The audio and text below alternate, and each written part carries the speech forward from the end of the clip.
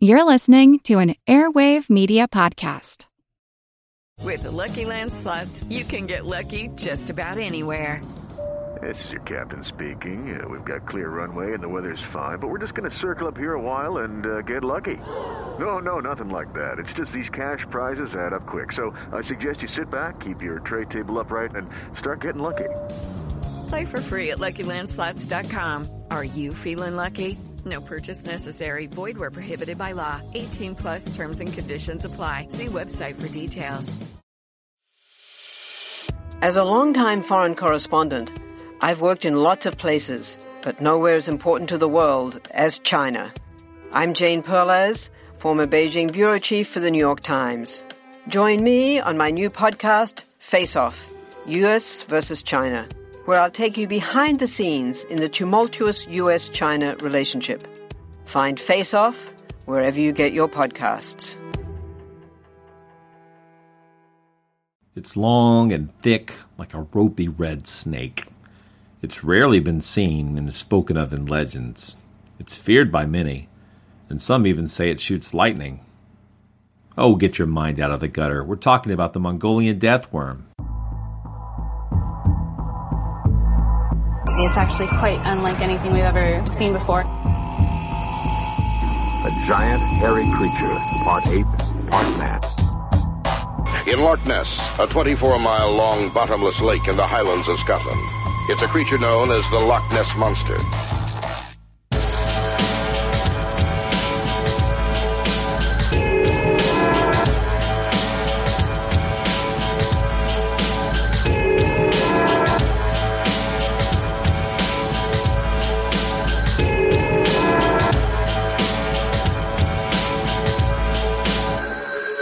Monster Talk. Welcome to Monster Talk, the science show about monsters. I'm Blake Smith. Today, we're going to talk with one of the most experienced cryptozoologists working today about some of the expeditions he's been on in search of mystery animals around the world, including the Mongolian deathworm. But first, I'd like to remind you about a little expedition of my own. We've retooled our plans for the first ever Monster Talk cruise to make it more affordable. Prices are now starting at $500, and we'll be traveling from October 6th to October 10th, 2014.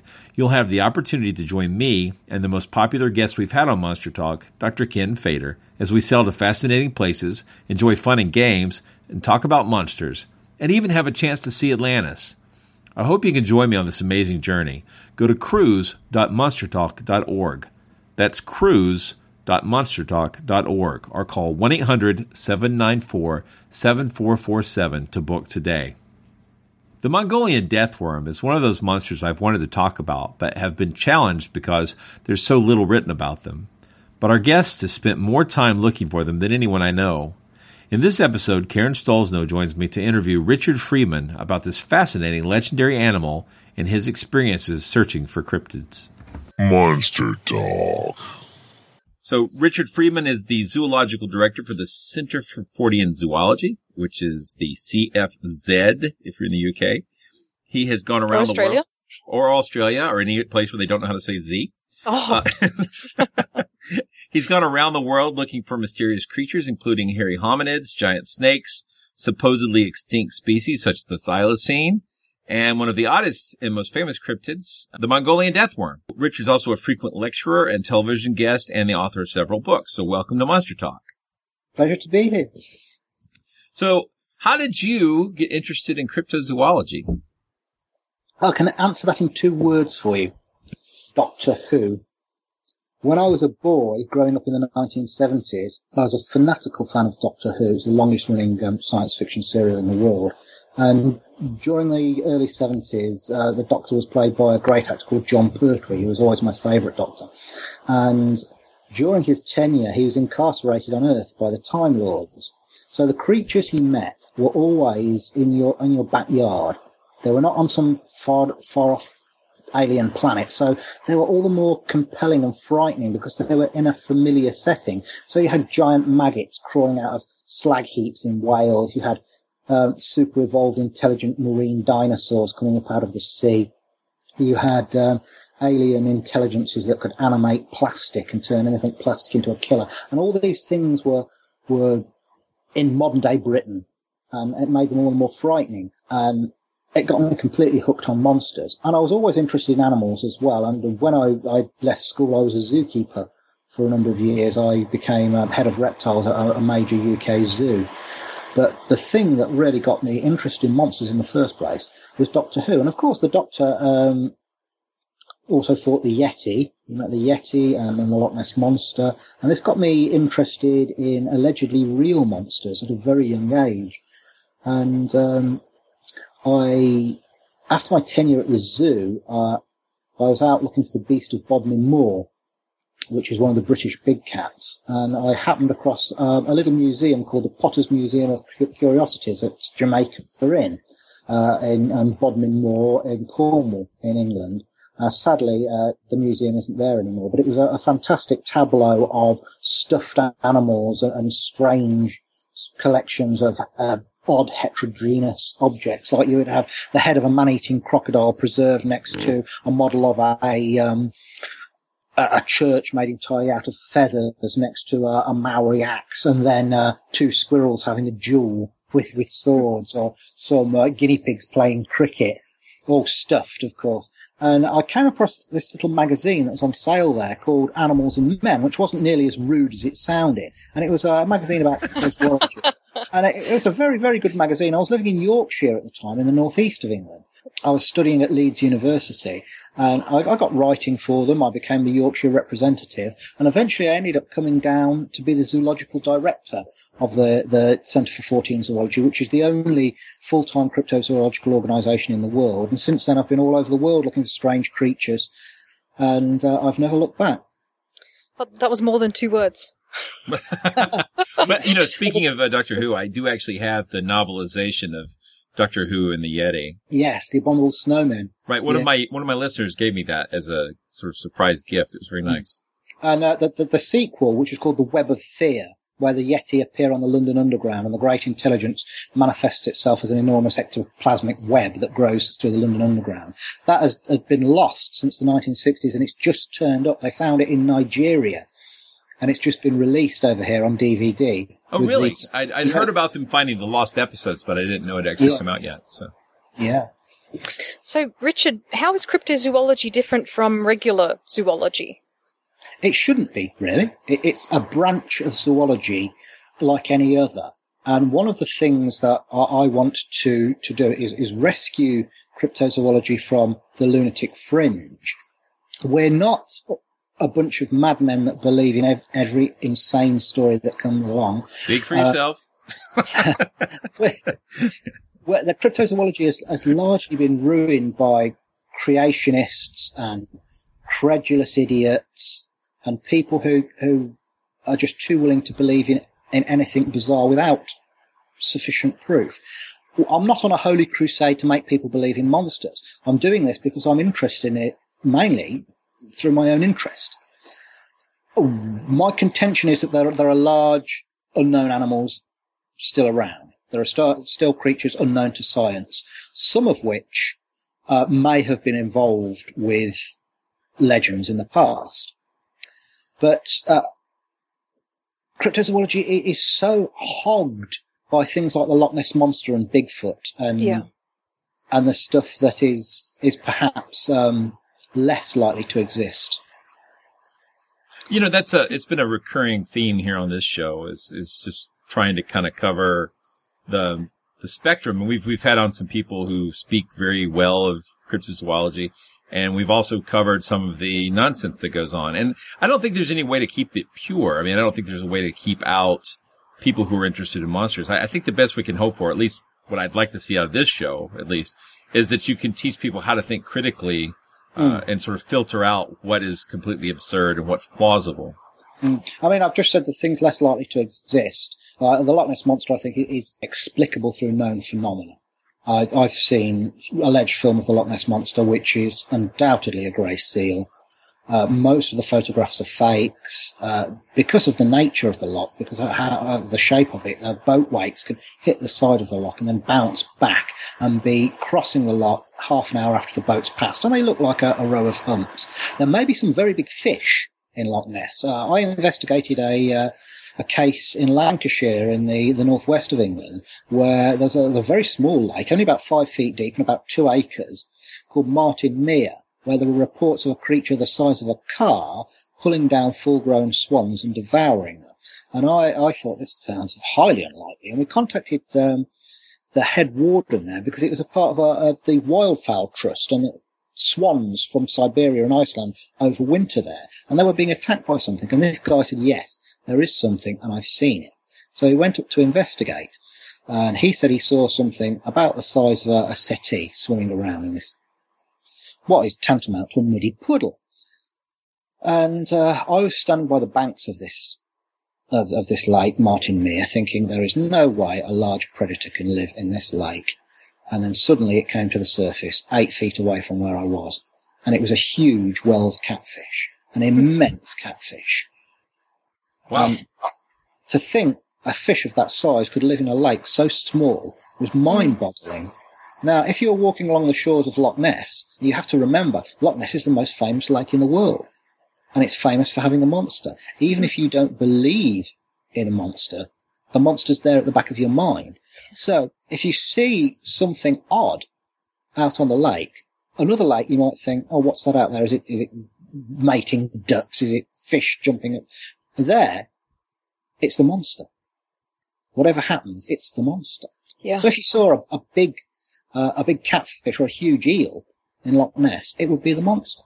I think that the cultural priming that you're talking about there is becoming a bigger problem. The more popular things like Bigfoot become, then the more likely people are to misidentify bears and that sort of thing. But I have to say, I'm fairly convinced that there's something to the Asian Yeti.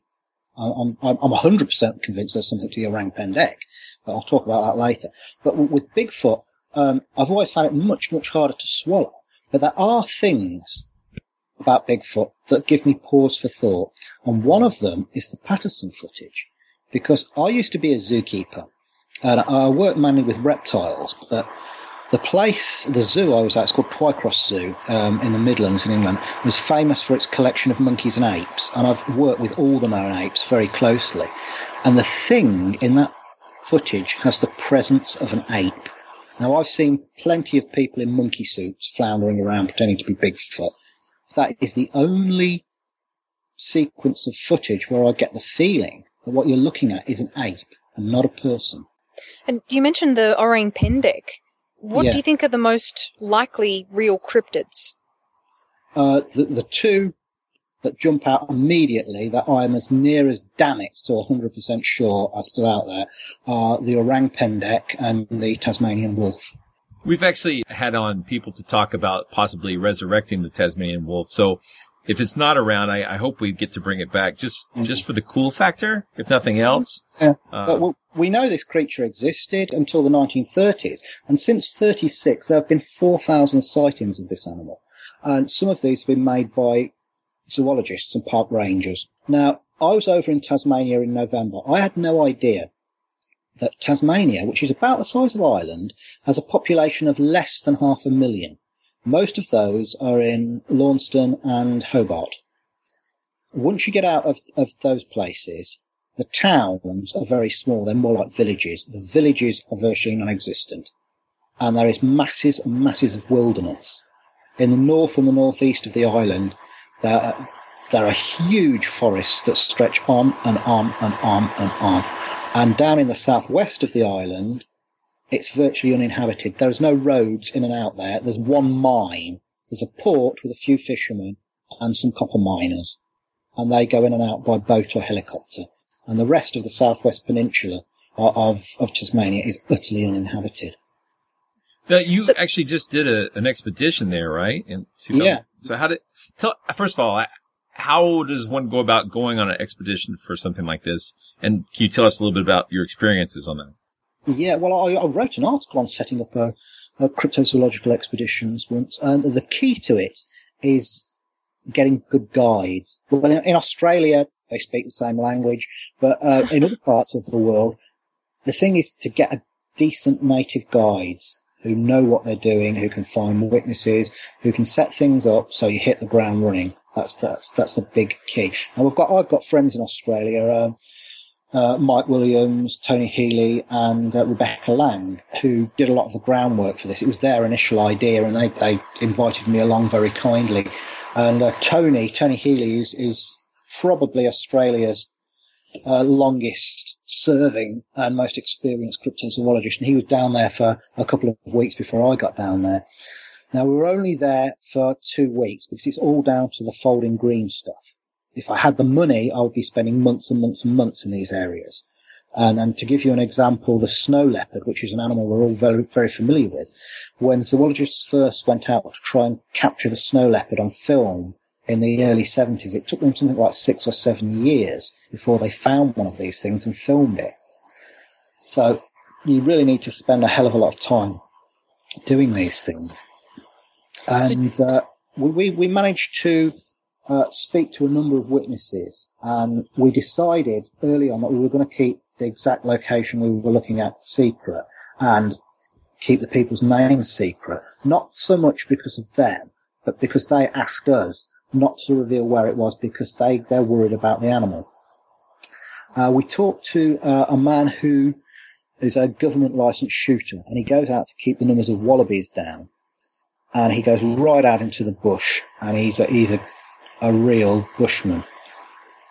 And he had absolutely no axe to grind about this, and he told us that he'd seen the thylacine twice crossing the road in front of his vehicle, and he was very worried about it getting out exactly where these sightings were. So he made us promise not to tell anybody exactly where. We've got all the notes, we know where they were. It was good enough, but like most of the people we talked to, they were very worried about the creature. Another man, often they're from cars. People see them at night when they're driving along. Another man saw one of these things run out in the road in front of him, and the car behind them stopped as well. So it was a multiple witness sighting. Again and again, we got these stories, and there was nothing sensational about them at all. And I was pretty convinced this thing was still around before I went, and I'm 100% convinced now. On average, how much does an expedition like this cost? Can you put a price on something like this? Well, they vary wildly depending on where you're going. I mean, the last time I was in Sumatra, with the guides and getting over there and the food and the equipment, it cost about £5,000. Mongolia was slightly more. Mongolia was about £6,000. The cheapest we ever did was the Gambia in West Africa, and that only cost about £300. But that was not a typical expedition. We stopped in a hotel there, and that does not, in my book, constitute an expedition. When you've fallen off cliffs in the Russian mountains and being in sandstorms in Mongolia, staying in a hotel in Gambia does not count as an expedition. But where does the money come from? We pay it ourselves. We finance it ourselves. Very rarely we get financed by television companies. When we went to look for the giant anaconda, we actually got financed by a games company, Capcom. They had a new game out called Monster Hunter, and they wanted to do a tie-in with us, but they wanted us to go to Guyana in South America. We had got a contact in Guyana, but they wanted us to go in October, which was their dry season, which is not ideal to go, but it was to tie it in with the release of this game. And unfortunately, they were having the worst drought in living memory, so the rivers were so low, you couldn't get out to these remote lakes where these colossal anacondas were supposed to have been seen. And it was the toughest expedition I've ever done. I can handle the heat. It's cold that I can't stand. But we were on the grasslands of South America, not in the jungle. During a drought, even the natives couldn't stand it. It was so hot. And it felt like your brain was being boiled inside of your head. And I could walk for about 100 yards and then I'd just collapse with heat stroke. It's unbelievable. So I'd like to go back to South America, but during the rainy season. Yeah. Yeah. We talked about a lot of monsters on Monster Talk. We're just a lot of different folklore monsters and myth monsters. But we haven't talked about the Mongolian death worm, and it's one that I've wanted to talk about for a while. It's one of our favorites, really. Yeah, but it is. Yet at the same time, there's just not a lot of material on it. But I was hoping that you could help us learn a little bit more about this creature. Yes, I was over in Mongolia in 2005, and of all of the places I've been, Mongolia is the weirdest and the most alien. The Gobi Desert is something utterly fantastical. You think of deserts as being sand, and part of it is sand, but other parts look like cat litter trays that stretch off into infinity. And other parts look like huge mirrors because it's all mica, reflective mica. Other parts look like the surface of Mars, all red and twisted. It was utterly amazing. There's a place called the Flaming Cliffs because the cliffs look like fire. The death worm itself, when you hear stories of it over here, it's a case of Mongolian whispers because by the time it gets to the west, it's a monster worthy of Doctor Who. It's supposed to be blood red, 5 feet long, it spits acid, it unleashes blasts of electricity like an electric eel. When you actually get over there and talk to the witnesses, you hear something completely different. We travelled for about 1,000 miles through the Gobi, interviewing nomads, and they say it's about 2 feet long, about as thick as your arm. They call it Alroy Hoi Hoi, which means intestine worm, because they say it looks like a length of cow's intestine. I say it's shaped like a salami. It's hard to tell which end is the tail, which end is the head. It's scaly, reddy brown in colour. It doesn't generate blasts of electricity. They say throwing lightning. They say that's just folklore. It doesn't happen. They believe that it's poisonous and it can spit, and they have a deep dread of it. So one man we talked to had seen the death worm when he was tending his family's livestock as a boy, and he told his parents, and they packed up their ger, which is the circular tents they live in, packed up their ger and their livestock and moved out of the area. And we interviewed about 24 witnesses, and they ranged from a man in his 80s that had seen the death worm way back in the 1930s to a man in his 40s that had seen it just the year before. And we were getting the same description again and again and again of this salami-shaped creature. Most people just saw it lying in the desert and thought, right, I'm leaving that alone. One old ex-colonel on an old military base we met, he saw one whilst he was on patrol once, early one morning, went back to get his camera, but when he got back, as they always do, it had gone. But one man said he'd seen it grab and eat a mouse, and one woman said she'd seen it slithering out of a hole in a saxel forest, in the roots of a saxel tree. Another man said that one of the ones he had seen had been killed by some Russian scientists who were collecting snakes. It was killed and taken away as a museum specimen. So there may well be, in some Russian museum, a preserved Mongolian death worm, and no one knows what it is. It's probably locked away in a basement somewhere, because 90% of natural history museum specimens are off show. You may remember Delcourt's giant gecko. It was the world's biggest gecko. It's about 1 metre long, about 3 feet long, which is huge for a gecko, completely unknown to science. And a stuffed specimen of one of these was on display in a museum in Paris for years and years and years, until a gecko expert happened by, just by chance saw it, and his jaw hit the floor. And we still don't know if this creature it's supposed to come from New Zealand. We still don't know if it's alive or extinct. We only have one specimen. But I'm sure there are many cryptid specimens in museums around the world. Debbie Marta, who's the head of the Indonesian Tiger Conservation Group, who's seen the orang pendek on 4 separate occasions, she says she's sure that there's orang pendek material in Dutch museums, because Sumatra was once a Dutch colony, that's been mislabeled orangutan. But the death worm, we came to the conclusion that it's not a worm at all, it's some sort of burrowing reptile. It may well be a worm lizard or amphisbaena. These are neither worms nor lizards nor snakes, but they're related to snakes and lizards. But they're strange, cryptic, burrowing reptiles that are sausage-shaped. And this sounds like a very large version of an amphisbaena, or possibly a sand boa, which are constricting snakes that live in arid climates, and they tend to be also very chunky, sausage-shaped creatures. And there's a type of sand boa in East Africa, and in Somalia they call it the apris, and they are terrified of it. They believe it's so poisonous that it doesn't even have to bite you to kill you. If you just touch it, if you so much as touch it, you'll die. Like they thought of the salamander in medieval Europe. In fact, it's completely harmless. It's a small constrictor. It feeds on mice. It doesn't even have venom. I think something similar has happened with the death worm. I'm convinced it's probably an amphisbaena, and this mythalization process has happened. It gets attributes grafted onto it that it doesn't actually have. But it doesn't mean that the animal doesn't exist. At one time, it was thought, natives would tell you in Africa that gorillas would tear branches from trees and beat elephants to death with them, or they'd come into villages and carry off native women and rape them. In fact, a gorilla's erect penis is about the size of my little finger. They're remarkably poorly endowed, and they're very placid animals unless provoked.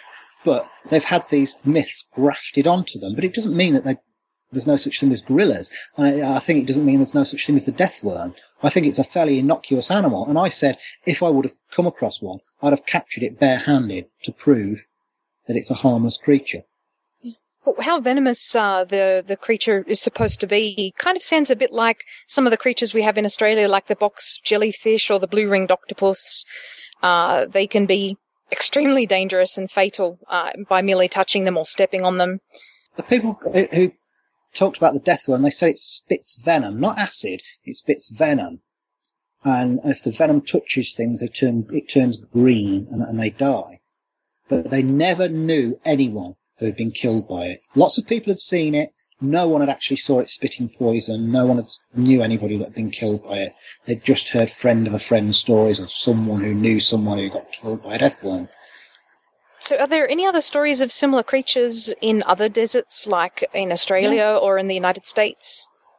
Well, there's others in Asia. There's the shark orkoi, the yellow worm, which comes from, if memory serves me correctly, it's part of the former Soviet Union, Kazakhstan or somewhere. But it's supposed to be, whereas the death worm is supposed to be reddish in colour, this thing is supposed to be yellowish.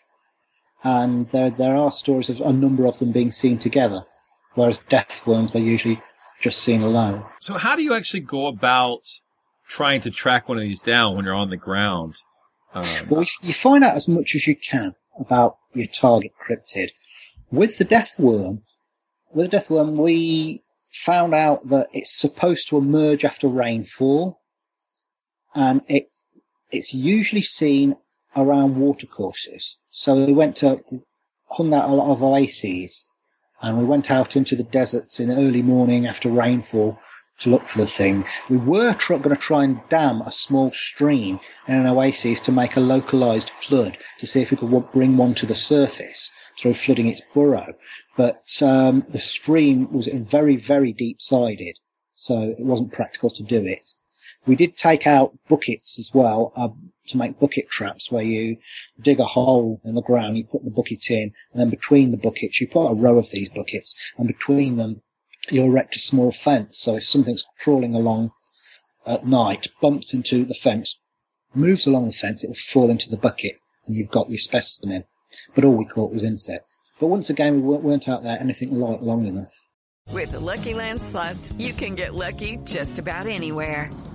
This is your captain speaking. We've got clear runway and the weather's fine, but we're just going to circle up here a while and get lucky.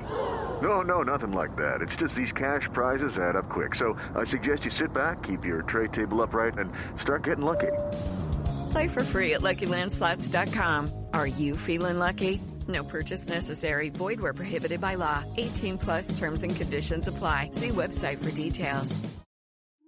Hello, I'm Paul Giamatti. And I'm Stephen Asma.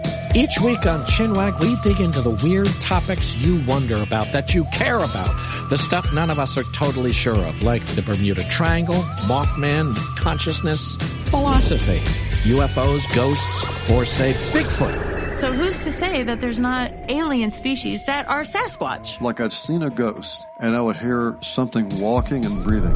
Maybe every path is right. I will accept as a premise that every path is right. That is a face on Mars. Eyes, nose. It kind of looked like Wilson the volleyball. Some people enjoy the waves or whatever crashing, and I enjoy listening to a quantum physics audiobook. I do think there are many things in the world that we just don't understand and probably won't understand. That's our whole show. So join us every Wednesday on all major podcast platforms and find us on Instagram, TikTok, and Twitter at ChinwagPod and Wagon. Did you have flashbacks to Dune? Yeah, everyone Tremors. When you say Mongolian deathworm, everyone imagines something huge, hundreds of feet long, with great jaws. This thing's it's about 2 feet long. It's about the same. Do you think those kind of Western culture influences will affect the stories, like it would feed back and change the things people would see, or is this entirely just a localized? I mean, how big of an area does the story of the deathworm affect? I mean, is it like extremely? Well, it's southern Mongolia, the Gobi, and it'd be interesting to see if there are similar stories in the north of China, because the Gobi, of course, goes into the north of China, and we got quite near to the Chinese border. So I'm almost certain that the animal lives there too. I'd like to know what it's called over there and if they have the same sort of folklore about it. But it's a massive area, the size of Europe, and once again, in Mongolia, there's a population of about 1 million in this gigantic country.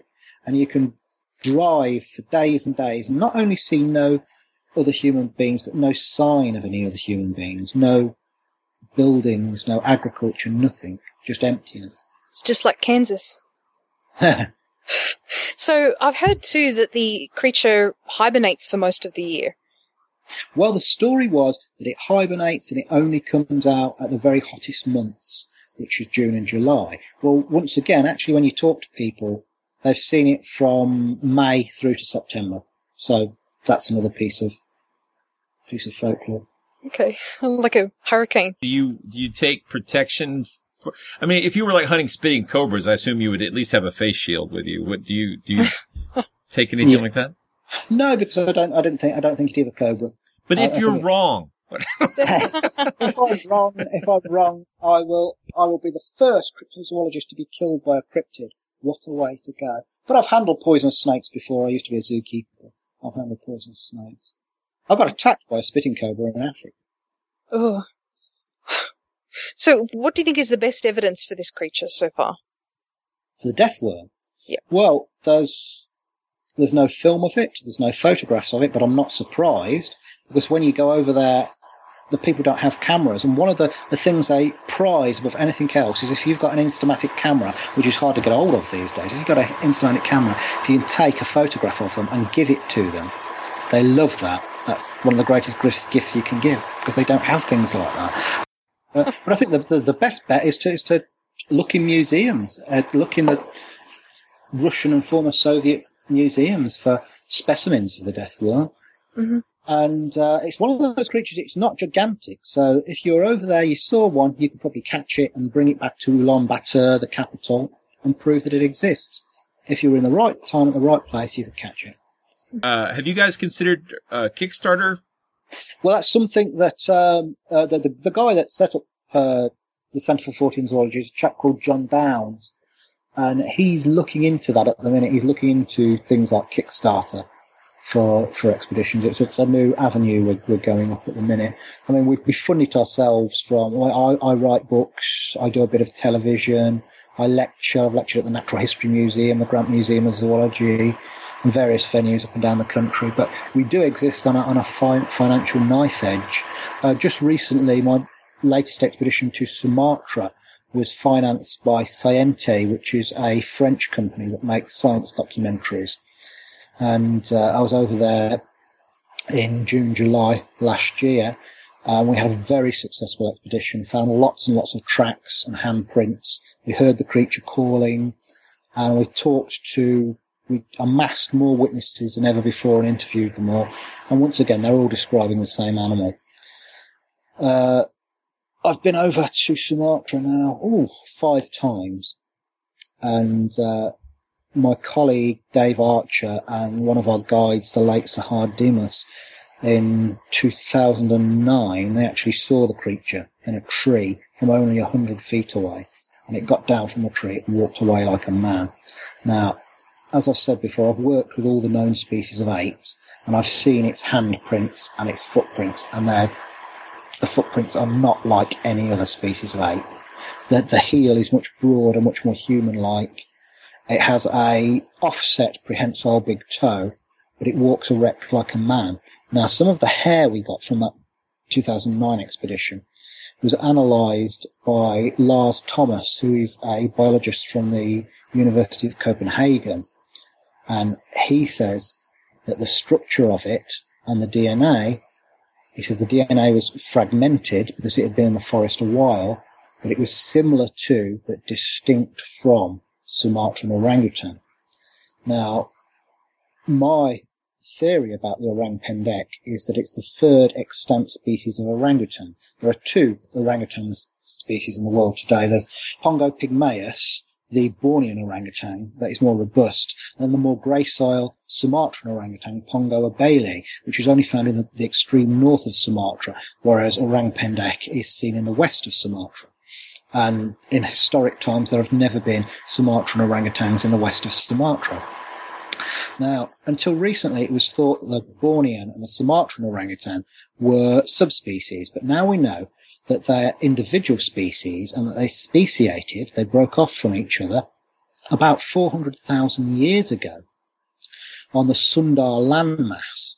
Now, when the ocean levels were lower, Sumatra, Java, Borneo, and the Malayan Peninsula were all part of this one big landmass called Sundar. But the two orangutan populations had already split off before the ocean levels dropped and Sumatra and Borneo became islands. Now, my theory is that there was a third species of orangutan, one adapted for living on the forest floor rather than an arboreal existence, and that's what the orang pendek is. I know we had Darren Naish on, and the orang pendek was one of the creatures he's really hopeful about, and I guess I am too. Yeah. Yeah, one of the more likely sounding cryptids. He says it's the only man-like creature he thinks exists. I think it's the most likely. I think the Yeti exists, and it's certainly not a goddamn bear.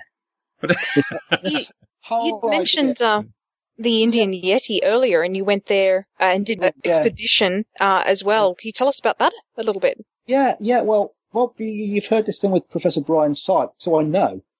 He's a really nice guy and a first-rate scientist. He got this hair from an alleged Yeti, and the DNA from it turned out to be from a hybrid bear, and one of the parents of this bear was from a lineage of polar bears that were thought to have died out 40,000 years ago. Now, that's absolutely fascinating. It's brilliant, but it's not the Yeti. It's like me saying to you, I've got hair from a giraffe, so rhinos don't exist. They're two completely different things. Well, he didn't say that it didn't exist. He didn't say that personally. He didn't say that. But the influence of the program was. But the thing was, they already knew it was a bear of some kind when they got the hair. Now, if you actually talk to the witnesses, which they didn't, there was one local person they talked to, and he hadn't seen the Yeti. He'd had some livestock killed by an animal, which he thought was a bear. Hmm. If you talk to witnesses, they describe something which is transparently a primate. And the people I spoke to, they were adamant what they hadn't seen was a bear. They described it as looking like a colossal man or an upright gorilla. It was black. The Yeti isn't white. This whole sorry, ridiculous thing that the Yeti is white comes from a mistranslation of the Sino-Tibetan Mito Kangme, which means abominable man of the rocks. It was mistranslated as abominable man of the snows. And there are two things that really, really grind my gears. It's when the Yeti is portrayed as white, and when in films dragons are only given 2 legs. Dragons have 4 legs and 2 wings. So why do you hate Rudolph? Maybe it's an albino one. Incidentally, Rudolph, like all the other of Father Christmas's reindeer, is female. I've heard this before, but I don't remember why. I haven't. Yeah, well, Reindeer are the only deers where both sexes have antlers. Males use them for fighting, females use them for scraping away the snow to get at lichen. By the time Christmas has rolled around, the rutting season's over, and the males have dropped their antlers. But the females retain them for slightly longer. So if Father Christmas has got all these reindeers pulling his sleigh, they're all going to be female. Oh. Didn't think of it that way. Now. I've lost my thread. Oh, yeah. Hollywood has this thing about portraying dragons with only 2 legs. In folklore, dragons are supposed to have 4 legs and 2 wings. If they only have 2 legs and 2 wings, they're wyverns, which is something completely different. But they're so lazy in Hollywood. They did it with The Hobbit recently. And that's a book that I absolutely love. And I think Peter Jackson has shafted that book and completely ruined it. And once again, he portrayed Smaug only having 2 legs, when every illustration Tolkien did was of an animal with 4 legs and 2 wings. But I digress. That's just something I had to get off my chest. Well, no. I mean, no, monster nerds. I mean, that's the thing. I kind of guess that the artists were trying to make it, anatomically more plausible with real world biology, just because we don't really have any large, reptiles or mammals that have 2 arms, 2 legs, and an extra set of limbs for wings, right? So, that's just a guess, but you're right. It's, your real dragons have the 4 and the wings. Richard mentioned The Hobbit, and isn't there a reference in The Hobbit to the Mongolian deathworm? Some kind of wereworm? Oh, yes. This is some obscure when Tolkien was... Oh, now some obscure Tolkien. That's gonna... It was an early draft of The Hobbit where he talks about some killer worms from the deserts of the east, and it's thought to be a reference to the death worm, which was mentioned by Roy Chapman Andrews, the paleontologist, who was one of the first Westerners to go over to Mongolia. They based Indiana Jones on it. That's right. And he was looking for the origins of man. Instead, he found lots and lots of dinosaur eggs, which I think is much more interesting. But he was told by the Prime Minister of Mongolia to look out for the death worm and see if he could capture one. He thought it was nonsense. He didn't think there was such a creature, but he mentioned it in his book. But you're fairly confident that if it exists, it's not a worm. No, it's not an annelid worm. It's a reptile of some sort. But another one I think is likely. It's a giant anaconda in South America. When I say giant, I mean 45, 50, 60 feet. I don't mean 100, 150, 200 feet. What's the upper limit for what we found? The biggest anaconda was about 27 feet. 27. Yeah. The reticulated python was 33 feet, but nowhere near. And then Titanoboa was 45? Titanoboa was 43 to 50 feet. Yeah. But the thing about the anaconda is it doesn't lay eggs. The female retains the eggs inside her and she gives birth to live young. Viviparous, they've severed their last link with the land so they can stay in the water getting bigger and bigger and bigger and bigger. I talked to, there's a guy called Mark O'Shea. You may have seen him on television documentaries. He's a snake expert and he goes around the world catching snakes. He's not unlike Steve Irwin, but he's got a big ginger beard. I was talking to him about it once, and he says, yeah, he thinks that the giant anaconda is real. We're not talking about a new species of monstrous snake. We're talking about freak individuals within a population that get very, very big. And if there's a big specimen, and it would be a female with snakes. With crocodiles, it's generally the males that are the big ones. With snakes, it's the females. So it would be a female. Male anacondas are only about a third of the size of the females. It will be a big female in a remote, undisturbed areas that are putting all their energy into growing. Got a good food supply. They put all that energy into growing. So kind of like a koi that grows as large as its environment. Yeah. And of course, reptiles keep on growing throughout their lives. They just keep getting bigger and bigger and bigger and bigger. The growth rate slows down, but they carry on growing. So, an anaconda 60 foot long is not impossible.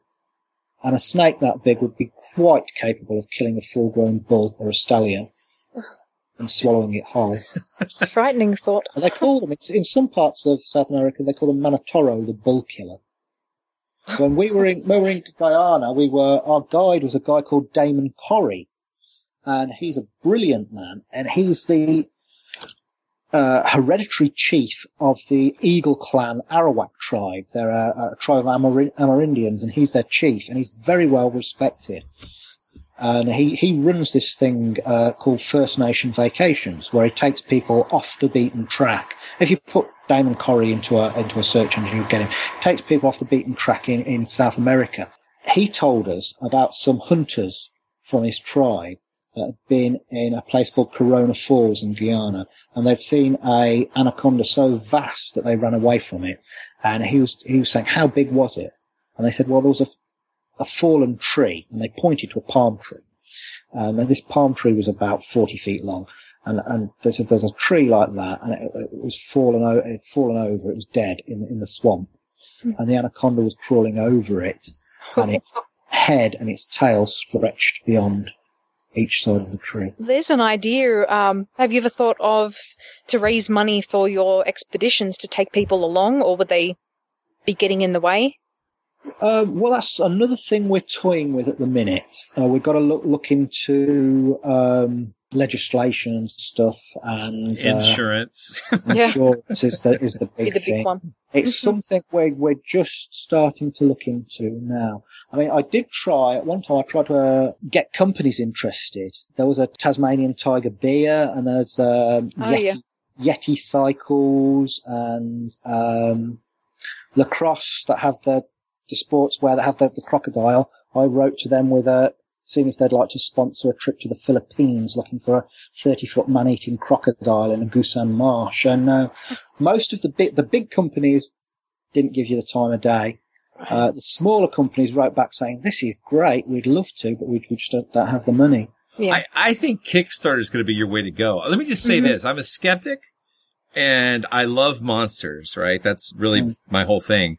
And I firmly believe in looking for them and not just sitting on the couch and deciding whether they're real or not. In general, I mean, if they defy, I'm not going to go looking for dragons or support the hunt for dragons if we're looking for animals with 4 limbs plus wings. I just can't, evolution doesn't seem to suggest that's out there. But to look for plausible biological animals, I bet you can get plenty of support through a Kickstarter type thing. And, if you went ahead and filmed, I don't know what kind of a camera person you are, but maybe you could then get some residual income off of the DVD. Yeah. Well, we do film most of our expeditions, and we've got them up online. We've got a thing called CSZ TV, and most of our expeditions are turned into full-length films, and they're up for everybody to see. But we've been toying with the idea of Kickstarter for some time, and I always thought that television would be more interested than they are. Then you got to fit their narrative, though. Yes, you're going to fit the narrative of whatever the producer and director want to give you. Every year we get approached by dozens of companies that want to do this, that, and the other, and generally you never hear from them again. Worst case scenarios, you get your research stolen. That's happened to you, has it? Oh yes, yeah. There's a company way back when I was a student in Leeds, which is in Yorkshire, in the northeast of England. And I was trying to get an expedition to look for the Tasmanian wolf, and this company, it was for a series called To the Ends of the Earth. It was on British television. And they said, we hear you're trying to get this expedition together. We want to do a documentary. Would you like to come and lead this expedition, and we'll film it? And I said, is the Pope Catholic? So I came down to London from Yorkshire, which when you're a student costs a lot of money. I came down twice at my own expense and told them everything I knew about this animal in excruciating detail, what to do, what not to do, where to go, all my theories and ideas. And then they said, yes, we've just got to check with a few people in Australia and then we'll be back to you. Then I get this letter saying, we've decided not to use you because the producer wanted to use a pretty girl instead. Another company more recently, it was actually when I was out looking for the Yeti in India. There was a company that wanted me to go on a panel of, inverted commas, experts to talk about mystery apes worldwide. It was for it was called The Ultimate Guide to Bigfoot. And it was a 2-hour documentary, but I was away when they filmed that particular segment. They wanted me to go, I think it was to Canada, to be on this panel. But they said, instead, could you do some research for us? And they wanted me to plot every sighting of the Yeti, the Orang Pendek, the Almasty, the Yeren, and so they could do like an animated map of where these sightings have been in the country and the dates and so forth. And I did this, and it took me 3 days to do all this. And they said, we'll make sure you get credit for it, and we'll send you a copy of the film when it's done.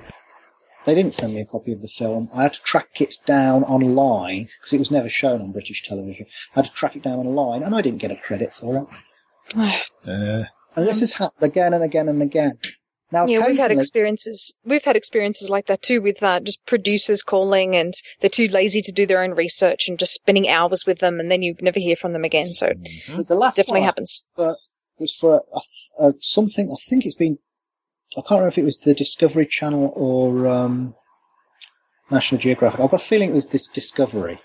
They were doing something about mysteries in Russia, and they wanted information on the Almasty, the Russian creature, which maybe, my theory about this is that it's possibly an early offshoot of the first wave of Homo erectus. But I was over there in 2008 in the Caucasus Mountains on the trail of this creature, and we met people, including the deputy head of a national park, who had seen one of these things.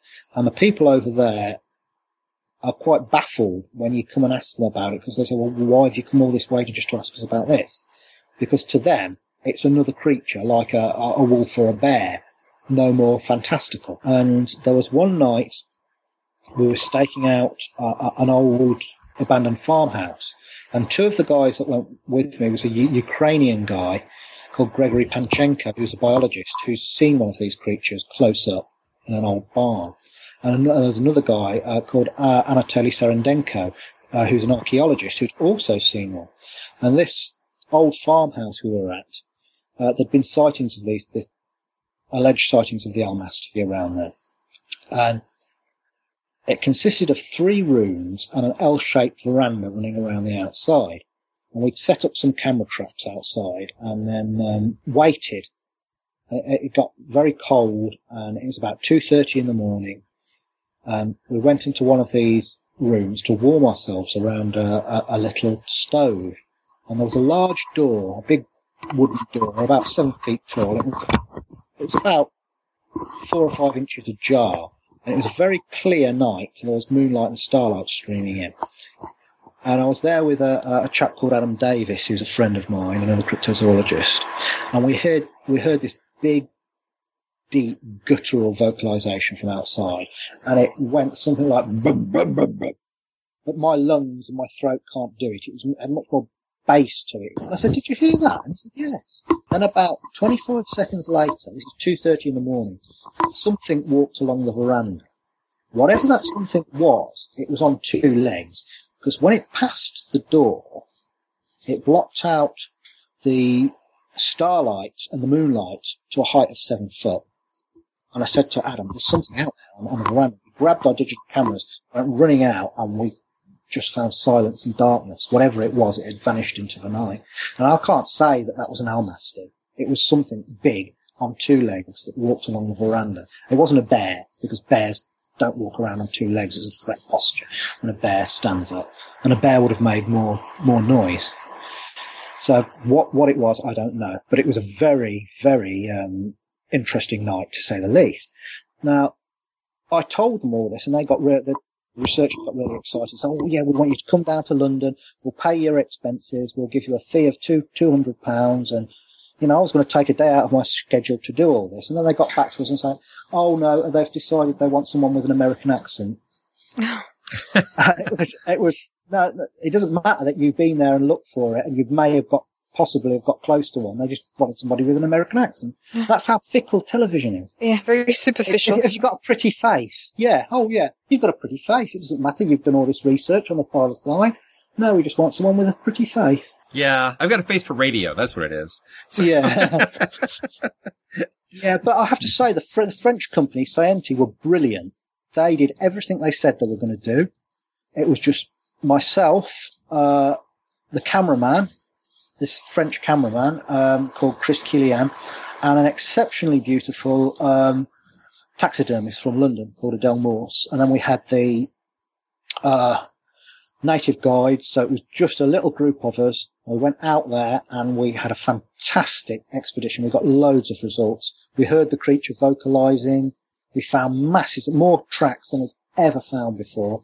Interviewed more witnesses, and it was brilliant. And now there's talk of doing a series with the same guy and, expanding this out into maybe 20 episodes looking for different cryptids around the world. So I'm waiting with bated breath on that. It would be lovely to have a series about cryptozoology that is science-based. Yes. And he's got people running around in the woods shouting, screaming, and saying, there's a squatch in these woods, when they hear something rustle. Yeah. Well, I wish you success, but I'm afraid I think if you want to get that kind of level of integrity, you're going to have to do it yourself. But that's just my suspicion. I guess we've run out of our hour here. We try to ask everybody who comes on Monster Talk this question, which I probably should have prepared you for, but what's your favorite monster?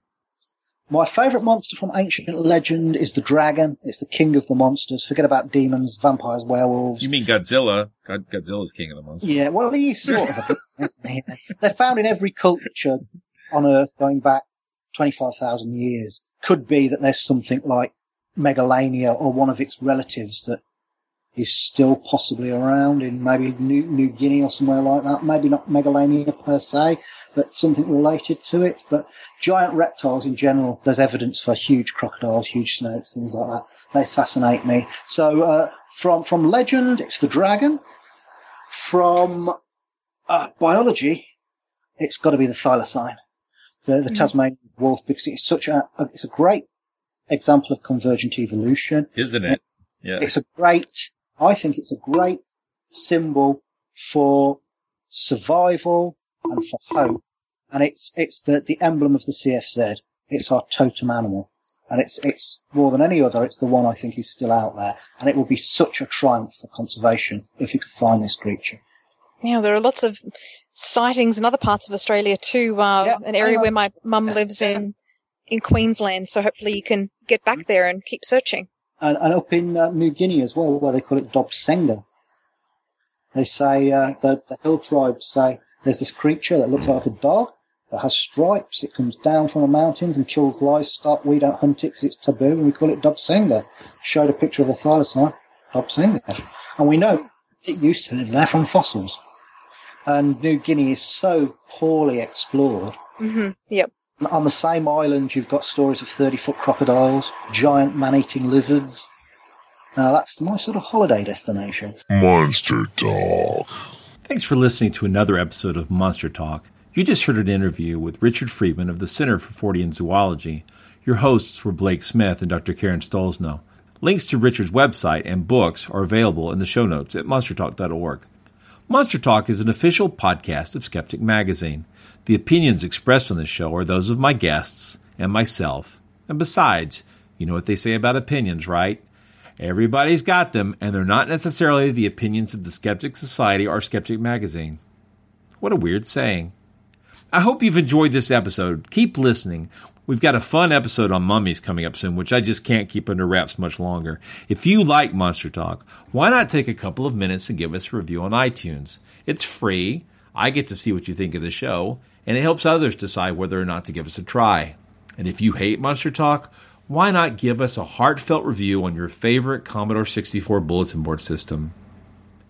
I want to remind you about our Monster Talk cruise. Details are at cruise.monstertalk.org, and I'd really love to get a chance to meet listeners and hang out in the tropical breeze talking monsters and mysteries. I really hope you can make it. Also, I'll be appearing on this week's episode of The Virtual Skeptics live at 8 p.m. Eastern on Wednesday, June 4th. That's a web video show hosted by several of my skeptical colleagues, and it's free to watch at virtualskeptics.org. I hope you can join us for that too. Monster Talk theme music is by Peach Stealing Monkeys. Thanks for listening.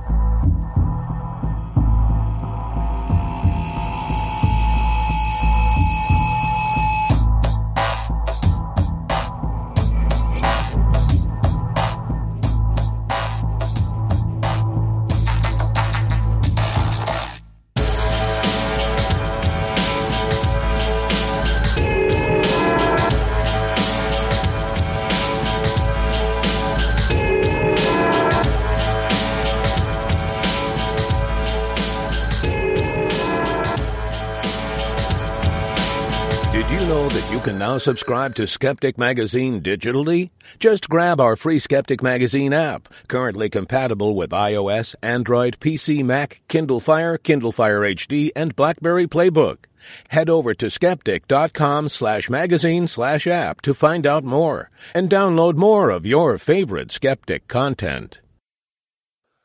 We don't really edit for content per se, but I do try to cut down on the uhs and the ums that I'm inevitably going to drop. And the example there, right? Nice. With Lucky Land Slots, you can get lucky just about anywhere. Dearly beloved, we are gathered here today to... Has anyone seen the bride and groom? Sorry, we're here. We were getting lucky in the limo and we lost track of time. No, Lucky Land Casino, with cash prizes that add up quicker than a guest registry. In that case, I pronounce you lucky. Play for free at LuckyLandSlots.com. Daily bonuses are waiting. No purchase necessary. Void where prohibited by law. 18+. Terms and conditions apply. See website for details.